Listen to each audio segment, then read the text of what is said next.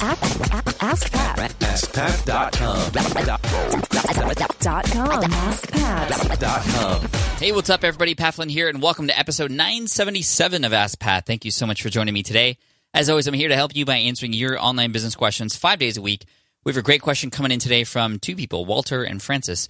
But before we get to that, I do want to thank today's sponsor, which is FreshBooks, one of my favorite companies because they help serve not just me, but millions of other small businesses with helping us keep track of our business finances from our income to our expenses, which they can keep track of automatically. And also invoicing. They can help you create a professional-looking invoice in just less than 30 seconds. How crazy is that? So if you do any billing of any kind, I highly recommend you check it out. Plus, you can keep track of who has even yet to open those invoices, which makes following up really easy so you can get paid. So do that. Check it out. Go to freshbooks.com/askpat, and if you want to check it out for 30 days for free, just make sure you enter Ask Pat in the How Did You Hear About Us section. All right, now here's today's question from Walter and Francis. Pat, this is Walter. And Francis. And this is the Active Recall podcast. First and foremost, we both want to say thank you so much for helping us. You inspired us to start our own podcast, and we just want to say thank you. We do have a question for you, though, and here we are. It says, your most recent episode was 7 powerful things that can happen as a result of starting a podcast. And we found some of those things, like we're having fun, most of all. So you also have a post you wrote about 10 tips for brand new podcasters, which is really helpful. And there's some overlap there. So the question, we're just wondering, do you write the post first and then realize you could do a podcast episode about it? Or did you do the episode and realize you could write a post about it? So like chicken and the egg, just curious. Or do you outline it knowing you're going to do both of those things? That's the question. And thanks a lot. Your guidance really helps. Thanks, Pat. Appreciate it. You have a good one. Hey, what's up, guys? Thank you so much for the question. And first of all, very observant of you to notice that. And that was done on purpose. I'm trying to remember and go back into time about how I set that up. But I plan the posts and the podcast episodes ahead of time. The planning is done. And by planning, I mean just what the topics and perhaps the titles, even if we nail it down then. Sometimes the titles don't even come in until right before it's published just because we're trying to make SEO, decisions beforehand. But anyway, the titles and or topics are decided in a quarterly meeting that happens with myself and a few of my leadership team members.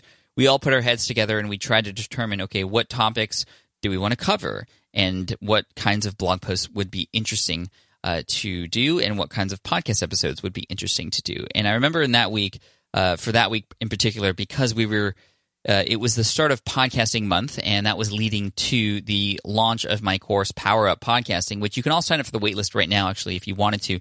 PowerUpPodcasting.com is where you want to go for that. But that was a month that I was launching it for the first time in a live setting. I had launched a beta group beforehand, which went very well. And to introduce the concept of podcasting for everybody who is following my blog and also on the podcast, I decided to do some of those introductory posts about podcasting and what they can do for you and why they're great and tips for beginners. And so there are going to be just naturally some overlap in that. And that's not really anything you need to worry about because sometimes, A, people are going to be only reading the blog post and not hear the podcast episode. B, people are going to be only listening to the podcast episode and not reading the blog post. And C, you're going to have people who read the blog post and listen to the audio podcast. And in more cases than not, either people will just not remember that there are overlap or there is overlap, or even if they know and understand there's overlap, it's likely going to just be an accent or just an additional bullet point to remember that particular item because it was mentioned on both platforms.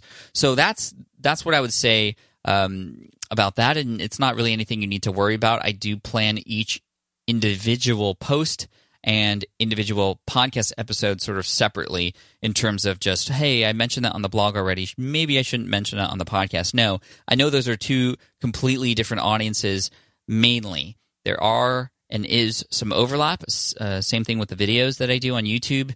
But still, I like to treat each content platform differently.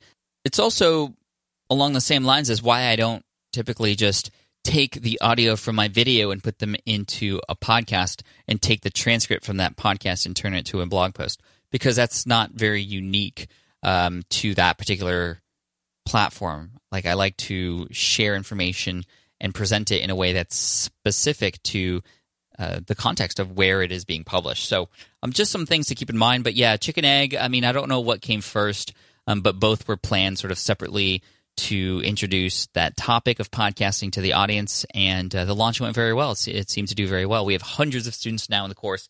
So if you haven't checked it out yet, if you haven't started a podcast, go to poweruppodcasting.com. That's where you want to go and sign up for the waitlist, and the next time it's open, you'll hear about it. Lastly, guys, I just want to send you guys both an Ask Pat t-shirt, so we'll send 2 over your way if we can, and you'll hear from my assistant in the next couple of weeks or so. But yeah, thank you guys for the questions so much. And for those of you listening, if you have a question that you'd like potentially featured here on the show, just head on over to AskPat.com, and you can ask right there on that page. Thank you so much. And now here's a quote from Madeline Engel. Inspiration usually comes during work rather than before it. So, this is Pat speaking now. Just get started, guys. The inspiration will come once you get started. All right, guys, thanks so much. Take care, and I'll see you in the next episode of Ask Pat.